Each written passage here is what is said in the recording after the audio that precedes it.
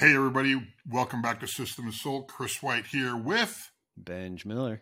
And in today's episode, we had a really cool conversation with Justin Nassiri. He's the CEO of Executive Presence. And well, tell us who he is, Benj. Well, I'll let him introduce himself, but I always enjoy talking with him. And in this one, it's just packed. I can't even begin to tell you all the nuggets you can pull out of this that are actually helpful, tangible. You can go build on them right away. But real quick, the three things we run through, we talk about hiring. We talk about getting honest with who your ideal client is and when to not do that, which was super interesting. Hadn't thought about it before. And the last thing, we dive all the way into LinkedIn, best practices, how to do it, how to think about it, how to get over yourself. The tips are endless and you'll get a lot out of it. So if you're ready, let's go. 3, 2, 1. Here we go.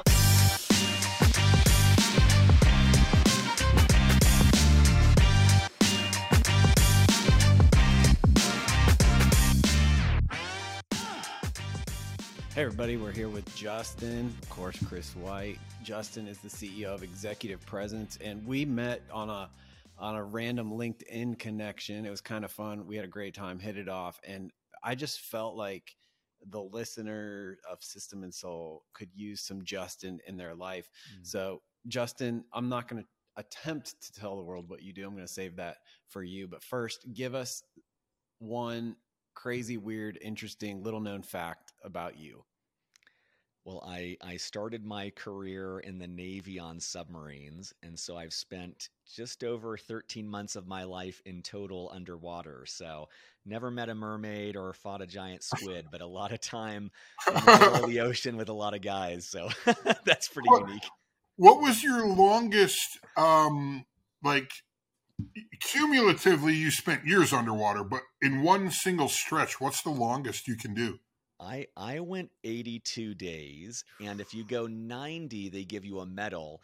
But I would say, of the 180 people on my boat, I don't think a single one of them would have taken a medal to stay out 8 days longer, get us back home. Okay, so tell me, what happens? Yeah. What happens to you when you're underwater? I like, there's a phrase from Hamlet that I'll probably butcher, but he says, I could bind myself in a nutshell and count myself the king of infinite space. And I always interpreted that to mean like the human mind is amazing. You just kind of get used to whatever it is. And I think people think that submarines are like really tight and cramped. It's actually pretty spacious. The ones that I was on, I feel like cubicles to me feel more contained than some of these things. Really? But the hardest part was, questions you've never had to answer, like how many sticks of deodorant do I need for 3 months, right? And you're kind of doing that on everything because it's not like you're pulling into a 7-Eleven. And so you kind of have to figure out what you're going to need for 3 months out there. You mean there's no commissary on the submarine? They sold basics, and I think there's probably like an underground trading for, cigarettes and things like that. I do know someone got a bad reputation because they didn't smoke and they brought cigarettes because they knew at the end of deployment they could sell it like $10 a cigarette or something. But that came back to bite them. Wow. Yeah. That's crazy. What did you do on the submarine? What was your job? So I started out in the engine room. The back third of the boat is the nuclear reactor and all the machinery. And you go to, I went to a year and a half of school just to be able to be in charge, just to go through a year and a half of training to be in charge of it. So 3 years to be in charge of that. And you kind of start out back there. And the joke was they'd say, shut up and push. Like you'd be talking to more senior people. You're like, just get to the back of the boat and push us through the water. But as you gain seniority, then you move up to the front of the boat where you're on the periscope and you've got weapons and radio and sonar and the fun stuff that you see in the movies. But I was, 3 years into my journey before I really got to do much of that. Okay. Yeah. All right, Justin, tell the world who you are, what you do. So I run a company called Executive Presence here in Denver, Colorado, and we are a fully managed service for a LinkedIn presence for executives. And, where that's coming from is that I, like many people, I spend a ton of time on LinkedIn. And I saw that there were people posting who were getting hundreds of thousands of views every single day, 5 days a week on their content on LinkedIn. And I, as a business owner, thought, oh my God, that is such an asset. When they want to hire, they're going to hire faster. When they want to raise money, they're going to do it faster. When they want partnerships or sales, they've basically built a megaphone to do everything better. Yeah. And I started to realize, look, these people, they don't necessarily have better insights than me or better experience. They had just taken the time to build an audience. And I started looking at the people I really respected who have built up big companies. And I thought that they've got something to say, but they're so mired in building an empire, they're never going to do this. And that's really what I'm doing at Executive Presence, is bridging that gap, working with CEOs, executives, VPs who have great knowledge to share. And we've just got a great system that's authentic and efficient to help them be active on LinkedIn and grow their personal following in service of their brand. That's awesome. And I enjoyed riffing with you about that and how you do that and all those things. And so I know you get to see, you're building a company yourself. You're doing this yourself. You're helping lots of leaders do this. And so I'm super curious how you're going to answer this question today. But as the leader, what are the 3 things that you're either wrestling with or thinking about or top of mind right now? Man, number 1 is hiring. So as any small business owner can attest, I'm doing way, way, way more than I should be. And that's not a prima donna statement. It's just, there's people who could do a better job at a lot of the stuff I'm doing. And that would free me up to do what I do really well, which is grow things. Yeah. And so, it's a big question for me. Right now, I'm working with, a very limited team, and I'm trying to think of how to hire and who that person looks like and what that relationship is going to be like and the systems to support them. And there's just, as you guys know, there's so much that goes along with building a team. And I think the thing that makes it hard is that it really feels like it's going to impact everything we do, the culture, the strategy, the execution. And so there's some fear about misfiring, and I've made some mistakes in the past. And so that's far and away the biggest one. I think the second one is really being honest about who we're a good fit for and who we're not. And one tidbit of knowledge that I learned from someone that I'll pass on is I was meeting with this guy, a connection. He's grown a successful agency, and I was just picking his brain, and we were talking about pricing. And he said to me, Justin, until you've got 50 customers, you don't know what your pricing is. And that actually gave me a lot of comfort of realizing, like, oh, we're still in the relatively early innings. Right. And I don't really know who makes a good customer and what they look like. And I don't need to know. Let me get to 50 clients and I'll get a good taste of what they look like and who we're not good for. And so I think those are 2 of the big ones. Yeah, that's earning your scars, right? Because your scars are your story. Yeah. Yep. And that's all on the front end of that, when you identify that gap, like you said, and then you build a product or service and fill the gap.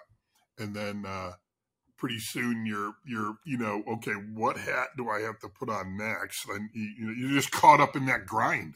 For sure. It's funny too, because I have a different lens on what you said now too. When you said you're earning your scars, in working with 20 or so different executives and trying to draw out these stories for LinkedIn, I've realized what you guys probably already know, but it was an epiphany to me that these scars, these are our stories, like you said. And a lot of times when we're developing these posts, we're basically saying, tell us the biggest, most colossal F up you've ever made. What did you learn from that? Yeah. And not only is that the best knowledge they can impart on LinkedIn, it also draws us closer, right? Like vulnerability draws people in. And sometimes I feel like I'm having to kind of train our clients to say, look, the thing that you're most scared to admit publicly, that's also what's going to create the biggest bridge between you and them, because it takes courage to say, like, oh my gosh, I messed this up. it was hugely painful. Here's what I learned. I'll save you a year of pain by sharing this with you.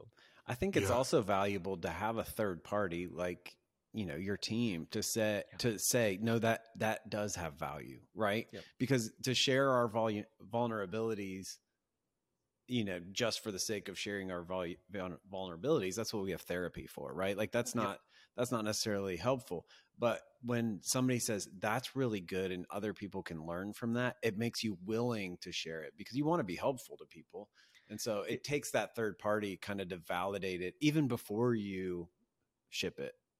100%. And one of the things that we're getting better at in our process is not just extracting the story, but asking, so what?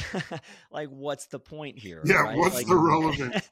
Every post on LinkedIn needs to end with a so what, ideally one sentence that brings it home, right? People don't want to think, they don't want to process, they want to be spoon-fed ideas. So, Benj, to your point, it's like, hey, here is the story.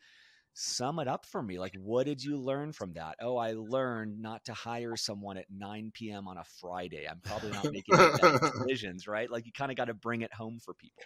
That's interesting that you say that because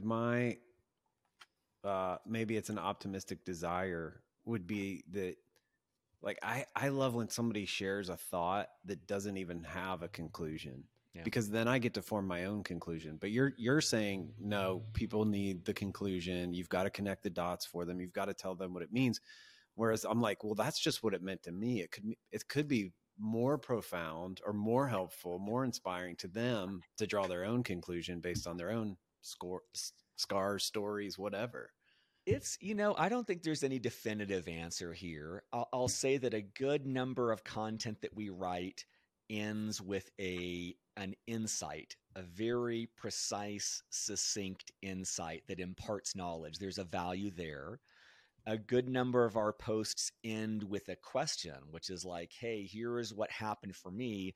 Did you ever experience something similar? And then you're giving people a voice. So there's a value there.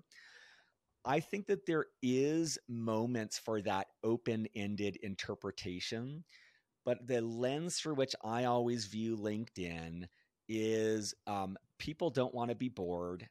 People don't want to think, they're scrolling. And when we're in a scrolling environment, it's not like we're, at the Acropolis in Greece and philosophizing. It's not like we're sipping a beer or smoking a joint and philosophizing. We're in kind of a business mindset, and people don't want to, they don't want to have things too open for interpretation. So that would be my gut feel on it. That's good. Yeah. Hey everybody, Benj Miller here, and I just launched something I'm really excited about. It's called The 261.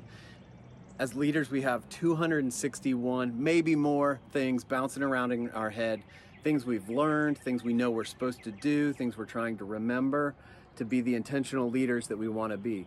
We put them on a calendar, mapped them out. There's 261 business work days in the year, and so we're going to send you an email every day with one micro thought, micro action to keep moving the ball forward in your personal life as a leader and for the sake of your business. So will you join us? Go to the261.com and just sign up, give us your email. It's free. You can unsubscribe if you hate it, but I think you'll enjoy the clarity that comes from just one thing a day to pay attention to, question to ask, a thought, an action, an exercise, just one simple thing a day. Here we go. See you soon. I want to go back to your very first thing that was on your mind about hiring, and you mentioned in passing not misfiring on a hire and how expensive and painful that is. Yeah. What are you doing to hedge your bet against misfires in this hiring season?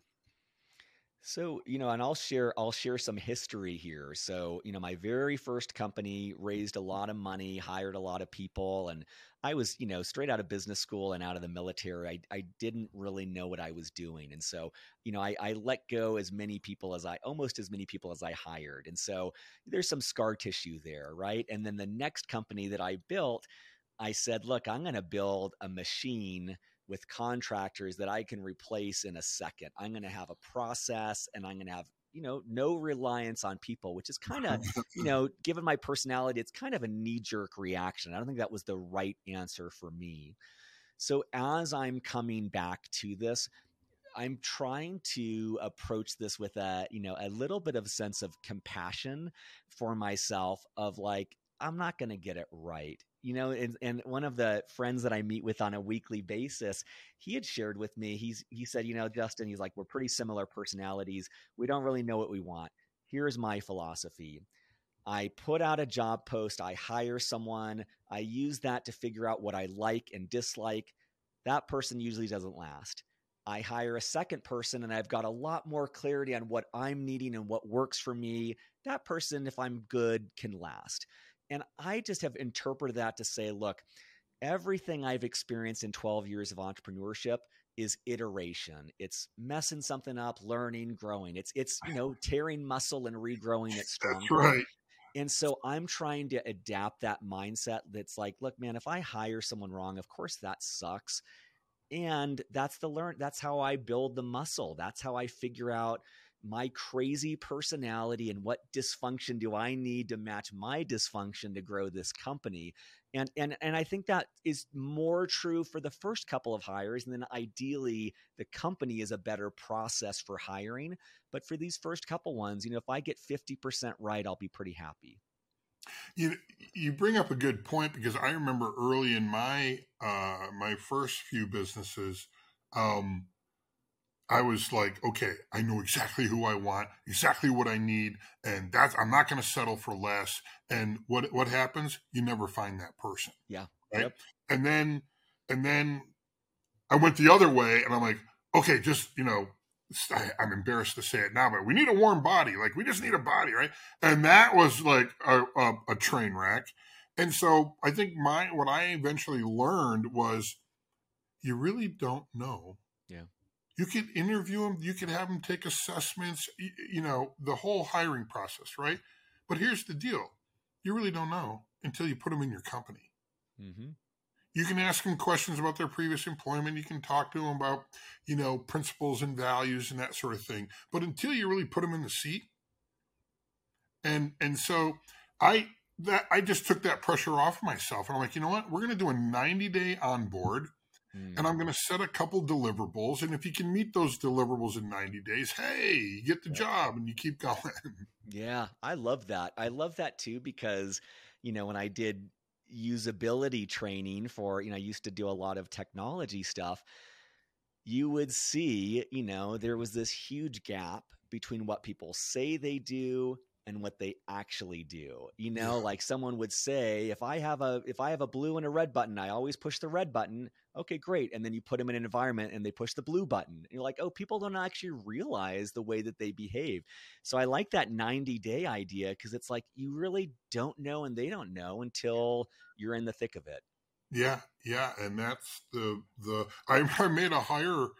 I hired a young man out of UW, Wisconsin, Madison. And he was in the band for 5.5 years. And I said, how come you didn't graduate like on time? Because the Wisconsin Badger, their band travels. Well, they used to travel internationally, right? They're really great college band. But he goes, I just didn't want to leave the community. Yeah. Like it was his tribe. And because he had his degree, I forget what it was, but it had nothing to do what he was applying for. But I took a chance because I just went with my gut, and he ended up being great. I when I hear that too, I'm like, how do you create a culture like that where the people that work with you are like, I don't want to ever leave here because this is my tribe, And I think there's like obviously the benefit of developing people and having them leave the nest, but it's like, what a great tribute to UW that they have that environment where someone's like, I want to continue to pay $30,000 a year.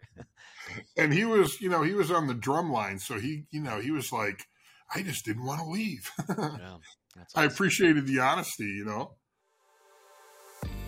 Hey podcast listeners, this is System and Soul Coach Mark Hateman. I'd like to leave you a tip that is helping my clients achieve clarity and control within their business. The org chart exercise can be a real challenge for a small business. You have a small leadership team serving multiple roles who's required to differentiate between the responsibilities of a role and the who is currently filling those responsibilities within their organization. I find that putting the emphasis on the role and determining what responsibilities and key performance indicators are critical for that role allows the team to determine the who in the future with the additional tools that System and Soul provides for doing so. I hope you enjoy this podcast. Help the leaders listening out there. Like, what are some of the things, just best practices? Like, I read some stat, I don't know if it's right or not, and it was like 3% of people on LinkedIn actually like interact. Not even just post, but like interact. And so 97% straight voyeurism on LinkedIn.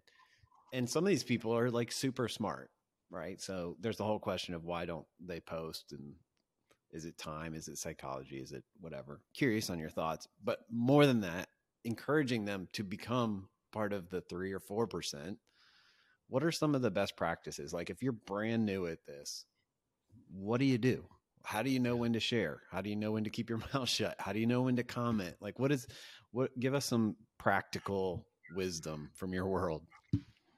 You know, it's funny because I work with 2 of my CEO clients have built a unicorn. They've built $1 billion company, like ultra successful individuals. And it is surprising to me, given both their success and the stereotype of the Elon Musk type CEO, almost every single one of my clients is like hesitant to speak up. And part of it is, I don't know what I have to say. And part of it is like, I don't want people to think that I'm, cocky. And so there's this huge psychological impact. And what I have found works best, and I go back to my Navy roots for this, is that service as a value can literally get you to stand in front of bullets, right? Like, if someone is serving something bigger than themselves, they're willing to take discomfort. And so the first thing that I tell to people is to realize you are doing this that seems very self-promotional, that seems very uncomfortable to stand up in the spotlight. You are doing this in service of your company. This has nothing to do with you. You are doing this because if you build a megaphone, you're going to attract better customers, better investors, better employees, all of those things. And so, I think that, not to be harsh, but it's like, get over yourself and your discomfort. This works, and your company would benefit from it, even if it's not your natural inclination. The second thing is that, you mentioned commenting. One of the things that we found is that about 40% of audience growth doesn't come from posting your own content. 40% comes from commenting on other people. And we can go really far down the rabbit hole, but ideally you're commenting on someone with 50,000 or 100,000 followers, because your comment is going to get a lot more visibility. Ideally, you're one of the first people to comment, because then more people will see it. So, if you see a post that has 200 comments, it's unlikely you're going to get much visibility with your 201st comment. So try to be early on that train. And then third, be succinct. Like, don't write a paragraph. Like, try to summarize, try to be really incisive, because that's something when someone's skimming, they're like, oh, that's a great point. I'm going to follow that person. Another thing is that a lot of times there's a misconception on LinkedIn where business owners focus on their company profile instead of their personal profile. And I would just ask your audience, like, if they have interacted on LinkedIn, I'm betting money they commented on someone's post or liked someone's content, not a company's, right? We work with people we like, not organizations. And so put all of that effort into your personal profile, because people want to connect. One of my advisors says, H to H is the new B2B. Human to human is the new business to business. And so you're the face and the voice of the brand. And then, one maybe very big comment we can go deeper on is that writing for LinkedIn is different than writing an email, writing a blog post, writing a Medium article. There is a art to it. One, small example, LinkedIn shows 3 lines of text and they have a see more button. And so if you write a paragraph there, that's not going to really invite people in. But if you write a cliffhanger or something enticing, right? Like I spent a year of my life underwater on a nuclear submarine. Here's the top 3 things I learned about leadership. Is someone going to click on that? Probably, right? It's using a list, which works really well. It's a story, which works really well. I've drawn someone in. So I see a lot of sloppy writing on LinkedIn, which is like, I've got 2 minutes before I go grab lunch. Let me just pound out something. It's better than nothing. But, there's a lot of great resources, and I'm happy to go in some of them. There's a lot of great resources of the art of copywriting specifically for LinkedIn. So those are a couple that are top of mind. Those are so super good. I'm sitting here taking notes. Give me one more. How would you answer this? How do I know what to post? Like, not necessarily how and how to structure it and, how to make it engaging, but like when I have a thought, should that just be a thought or should it be a post? So I'll give you 2 contradictory statements. One is pick a swim lane, and then a second one is don't be too narrow. And so I encourage our clients to say, first of all, let's find 2 to 3 things that you're going to talk about. If you're just talking about one thing, you're going to fatigue your audience. If you're talking about 5 things, people don't know what to do with you, right? Like I want everyone in my network and everyone I meet to be like, oh yeah, Justin, he's the guy who helps executives with LinkedIn, right? I want them when they're at a cocktail party and someone says, look, I really need to be more present on social media. Oh yeah, Justin's the LinkedIn guy. That's the level of specificity we need. But if I'm talking about politics and I'm talking about COVID and I'm talking about raising a child and I'm talking about mental health, unless I'm tying that back to 1 or 2 themes, people just get confused and they don't know what to think of you.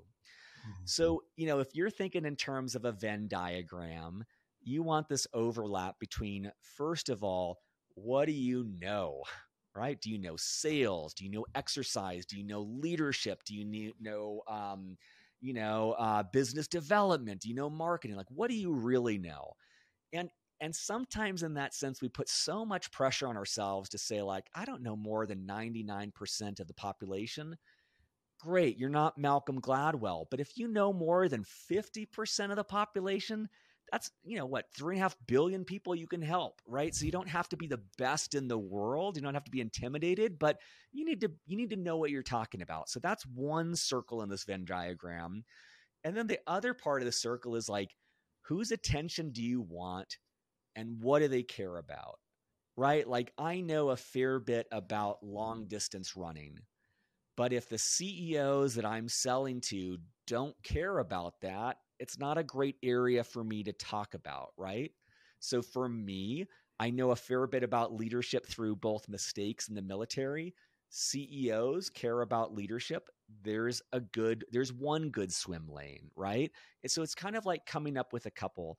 But the last thing I'd say on this is you're not writing the great American novel, right? Like don't take it too seriously. This is a very ephemeral media. You can post today and you can get 20 lottery tickets a month. You can post 5 days a week. That's 20 experiments a month to see what works. And the reps is how you get better. You're going to refine your voice through practice. But I would encourage your listeners, just practice. Like consider it going to the gym to do a post on LinkedIn. It doesn't have to be perfect. Like the way that you get better is not writing in isolation in a journal and then one day you're good enough to post. No, the practice is what gets you better and grows your audience simultaneously. Yeah. And I've heard a lot of people talk about the personal side effects of that, of, strengthening their mind as they strengthening their writing skills. Right. And we learn about how the best way to actually know something and explore something is to try and teach it, you know, and in a very micro way, this is a little lab to be doing that. I love that. Yeah. Well, and you know, it's such a, it's the opposite of long form, right? Yeah. Where, you know, we're just like, to your point, snippets of 2 to 3 topics with consistency. When do people get bored with LinkedIn? It's a great question. I don't know the answer, but whatever you're thinking, it's 1,000 times longer than that. Like I work with clients. So our goal is to get to 5 posts a week, every single weekday. Most of our clients post once a month before they work with us. And so when we start with them and we start doing 1 or 2 times per month, their immediate thought is like, oh man, people are going to be sick of hearing from me. Like they immediately assume people don't want to hear from them. Or there's pressure, like, I got to deliver every time. I got to be provocative. I got to be entertaining. I've got to bring a topic that people care about. Like that's a lot to think about. It is. And that's why you need a system, right? Like you'll see a lot of people who get excited, and this applies to investing, it applies to exercise. You see people who get excited, a flurry of activity, and it dies off. Like the only way to progress is daily iterations, and the only way to do daily iterations is to have a process. And so that's, I would say, one of the reasons people work with us is that they're paying for a process. They're paying for the consistency where they don't have to be consistent. But there's lots of ways to find that, right? Like just like you could probably rattle off for exercise, there's lots of ways to force that. There's accountability partners. There's maybe carving out half a day on a Saturday and writing posts for the next month. And now you've got some breathing room. Podcasts, I'm a big fan of, right? Half the stuff you guys are asking me about, I've never thought about before, right? You're like drawing these ideas out of me. And so we could take this podcast, transcribe it, and now I've got a great starting point for 80% of my content, right? I'm just kind of reformatting it. So there's a lot of different hacks to get there. They're not hacks. There's a lot of efficiencies to get there. But just like everything else, efficiency or consistency is what's the name of the game here. Yeah. All right. So here's what we're going to do. We are wrapping this podcast. Done. And I am going to do something I might regret. But for the next 30 days, if you're challenged by this and you want to start or step up your LinkedIn game, tag me and I will engage with every post anybody tags me in for the next 30 days. I can't speak for Justin and Chris, but I'm in and I got your back. And we'll do this together. So, Justin, tell the world where they can find out more about you, learn about your services, go hire you if they're stuck, whether it's the time, energy, thought, expertise, whatever. There's a lot of reasons to partner with somebody on this. So tell them how to find you. Yeah, our website is executivepresence.io. .com was a lot of money. IO was very cheap. So executivepresence.io. My name is pretty unique, Justin Nassiri. You should be able to find me on LinkedIn, or you can email me at justin@executivepresence.io. That's awesome. Justin, thanks so much for spending time and helping out the System and Soul community. Thanks for having me.